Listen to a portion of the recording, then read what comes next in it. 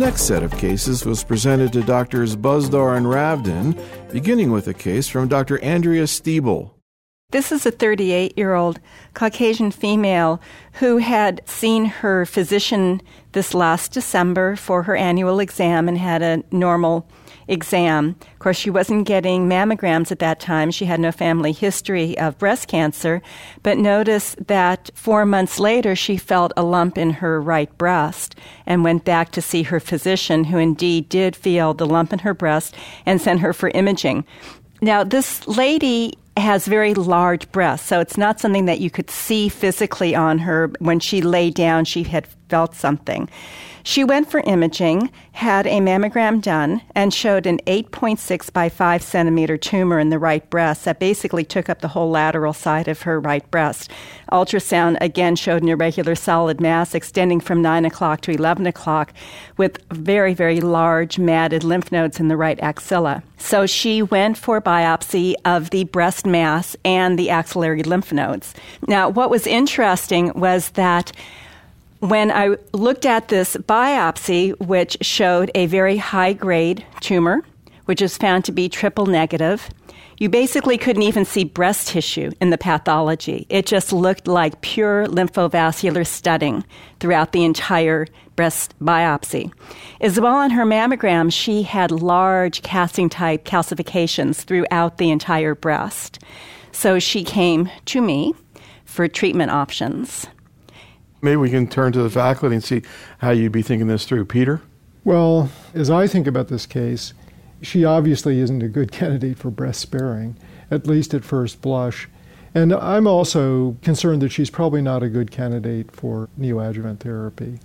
Although you might consider it, I'm not sure with the microcalcification spread throughout the breast that you are going to really want to ultimately be targeting her for breast-sparing surgery. So you might give her neoadjuvant therapy in the hopes of getting better margins in the end, but I think that would be the strategy in my mind, rather than the idea that you're going to be doing some more limited breast procedure on her. So that would be the initial way I would look at this case. Aman? I think the best strategy, which we didn't talk about, is to use chemotherapy pre-op setting. Because that way at least you know that it is in vivo sensitivity assay you are doing. Here is a lady who is triple negative. She has multiple matted nodes in the axilla. Yes, you can find a surgeon who can take this tumor off the chest and dissect the nodes, but still I think will be positive margins or cutting very close margins. I would think that these type of patients better served by doing pre-op chemotherapy, because at MD Anderson our approach is that we ask ourselves, based on the clinical TNM staging, if that was the same pathological TNM staging, would you consider chemotherapy? If the answer is yes, we would rather do it in pre-op setting than do it in the post-op setting. That way you can see whether the tumor is responding or not.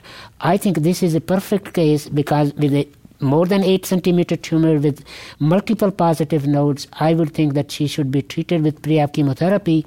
And that way, even though she has a lot of microcalcification scattered around, still you will get much more cytoreduction in these type of patients, and you will have a clean margins at the time of surgery.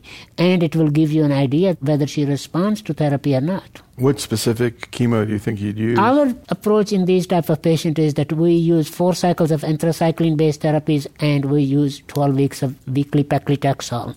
What do you think about the NSABP neoadjuvant study, NSABP B40, that's looking at various forms of chemo plus or minus bevacizumab? I think that's a good research study. The pre-op setting, you can use individual patient information to make decisions on that individual patient. If, let's say, you start with the taxane, after 4 or 8 cycles of therapy, the tumor continues to grow or it is not showing reduction, you're better off than switching her to the alternate therapy with anthracycline. Or if you start with anthracycline, then you can switch her to taxane-based therapy instead of blindly continuing the same chemotherapy without knowing what the treatment is doing to the patient. So can you talk about what happened? Yes. So basically that's my approach. When I start someone, as I started her on neoadjuvant therapy, is I'll treat them through a few cycles and then I'll re-image them and, of course, follow them clinically the entire way. I want to mention that I did do genetic testing on her because of her age and the aggressiveness of the tumor, and she was BRCA negative. So I opted to go ahead and treat her with the Paxo-1 regimen, and I decided to give her that up front. I gave her 3 cycles of FAC 100, and after the first cycle, the tumor started to go away. After her 3rd cycle, there was no clinical mass whatsoever, and I re-imaged her, and there was a complete response imaging-wise. There was no tumor seen on ultrasound. There were these casting calcifications still seen.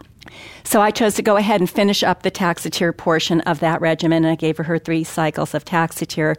Now, although she was BRCA negative, she wanted to have bilateral mastectomies. As much as I spoke with her about her options, she's young. She said, I never want to go through this again. I want both breasts taken off. And so then she went to surgery, and at which time she had a complete pathologic response. There was nothing in the breast whatsoever. She had 28 lymph nodes removed. Now, this whole issue about preoperative chemotherapy now, as we are starting to do it more frequently, and we are starting to see some of these responses, brings up a lot of questions for me managing these patients and when we discuss it at my hospital. One of the questions that came up was, ought the surgeon do a sentinel node biopsy at the time of surgery? Now, I'm fortunate that Mel Silverstein has now come to the hospital where I'm working, and I sent her to Mel. And I said, you have to explore her axilla. I don't think that in someone who had this much bulky disease up front, although she looks good on imaging, we ought to rely on a sentinel node biopsy, and I would be afraid of leaving something behind. So Mel was very kind and did a complete axillary Silverstein dissection for me. And she had 28 negative nodes. What about this issue of timing of sentinel node biopsy and sentinel node biopsy itself in this situation? Aman? I think our approach at MD Anderson is what we do is mammogram and ultrasound imaging of the breast and the lymph node bearing area. If the lymph nodes clinically are on imaging studies look suspicious, we do FNA because we have a very good fine needle aspiration people who can do that. I think that is one way to get the idea that if there are tumor cells in any lymph node, then you know that at least those nodes are positive. But if the nodes are negative, our surgeons will not do before systemic therapy sentinel lymph node biopsy. I know on the West Coast, a lot of people and a lot of surgeons are geared towards doing this kind of quote-unquote leaving the primary tumor in and doing the sentinel lymph node biopsy. I think it depends on the individual multidisciplinary approach. The best approach which we feel is that yes, it will be important to know upfront that nodes are positive or negative, whichever means you have the best capabilities. If you can do it by fine needle aspiration, by imaging studies, or if the only approach you have is to do sentinel lymph node biopsy, that is also a reasonable approach. But I totally agree that if a node is positive before pre-op chemotherapy, then we will go and do level 1, level 2 axillary dissection, because the thing is, after pre-op chemotherapy, you just don't want to depend on if a patient had clinically or pathologically N1 disease. You want to see what is the extent of the residual disease in the nodes. So the thing is, like in this lady who had clinically N2 axilla, now she has pathologically N0 axilla. If you look at what is the probability of this lady remaining alive free of disease in the next 10 years, I would say it is over 90%. Any other questions, comments? My understanding was that sentinel node biopsy is very accurate after neoadjuvant therapy. After neoadjuvant therapy, our pathologist will do sentinel lymph node biopsy in those patients after we do pre-op chemotherapy. If clinically and all the imaging studies axilla was negative, then they will do sentinel lymph node biopsies. If sentinel lymph node then shows, say, some tumor cells, then they will do level 1, level 2 dissection. If that sentinel lymph nodes are negative, then they will not do it. That's how our approach is. Okay, now, given Dr. Stiebel's case, okay, you have a lady, you had positive nodes, you treat her, she's had a CR. Would you then automatically do the axilla, or if she had negative sentinel lymph node coming back, would you then not do it? No, in those patients, as I said, that if we had one node which was initially pathologically positive, we would like to see nodal dissection done to see what happened to the lymph nodes, because just sampling one or two nodes does not give you an accurate information. It may be, but I don't think currently we have the knowledge to say that. And I appreciate that. And that's where we were kind of stuck. And that's what we were arguing about in my group. And that's why I had spoken with Dr. Silverstein about it. And he agreed with this approach. I just could not see leaving this young woman with any question that there was any residual disease left behind. He did do level 1, level 2, and he actually did go up and take a level 3 node out. So I know that she clearly had no evidence of disease. So now my question was, with now no residual disease, what do we do about adjuvant radiation? This is a very important question. Actually, this is a question which is being at least now talked about in the RTOG group. The patients who have a dramatic response, pathological complete response, can we do lesser than what we had initially been doing for these patients who have a T3 disease? Current approach is that we would treat the patient with the radiation therapy to the chest wall and also to the peripheral lymphatics, but not to the axilla, because now the axilla is sterilized. But the thing is that we don't know that whether these patients could be spared the radiation therapy. Currently, our approach is that we would radiate them, and that decision is based on initial pre-op TNM staging. So since initially she was T3 and 2, we would give her radiation therapy, even though she has a pathological complete remission. Other thing which is very important is that this is not exceptional case. A lot of patients, when we do now pre-op chemotherapy, because the therapies are getting better, the tumors do disappear. So what we do is that when we pathologists do initial biopsy, they put a marker in the center of the tumor, so that if the tumor disappears, that way the surgeon knows what area to go and do that limited. If in this patient she had multiple areas of calcification, but if the tumor bed is just confined and you want to do breast preservation, the surgeons can go over and just excise in that area where there is marker. Did you give her radiation therapy or not? Well, to be perfectly honest, my gut feeling for this woman, and I said to her, you're done. I mean, we were in tears with her response, and she was in tears. And I said, I believe you're done. And then it was brought up in our tumor board, and I was so criticized for not radiating this woman. Not only did they recommend chest wall radiation, they recommended total nodal radiation as well, based on the MD Anderson paper that came out about neoadjuvant therapy and complete responses and adjuvant radiation. So I contacted some of my favorite colleagues, such as Abram Reck and Joyce O'Shaughnessy, and a few other people out there, and asked them their opinion about it. And I believe, as you said, I really believe this is an evolution. I think that's why it's important to look at these women. As you said, it's not exceptional any longer. We're seeing more of this, and trying to define which women can really avoid radiation or not is so important. I am having her get radiated. She did talk to a group who believed just doing chest wall radiation was going to be adequate for her and leave the draining nodes alone. And that's what she's having done. But I truly don't know that she needs it. So I think just for the completeness sake, I think currently the standard approach is that if a patient initially had locally advanced disease, even though they achieve pathological complete remission, they should receive radiation therapy, even though patient might have elected to have mastectomy, because the risk of recurrence, even in our small series, was substantial if the radiation therapy was not included. No, it's interesting, too, that the tumor board kind of made you rethink the case. Well, you know, they're very aggressive, but then it kind of made me take a step back and say, well, I don't want to not do what's going to be good for her, although I had pulled up literature that showed that in some of these cases that there really wasn't a benefit.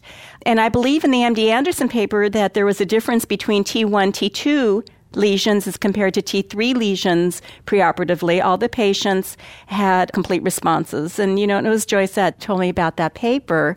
So I did not want to leave it undone for her. And we talked about it she really did not want to have radiation. And we talked about it back and forth, but in 2008, that's what we're doing. Aman, we were talking this morning about your work in neoadjuvant therapy in the HER2 positive situation where you took the bold step of incorporating an anthracycline along with trastuzumab.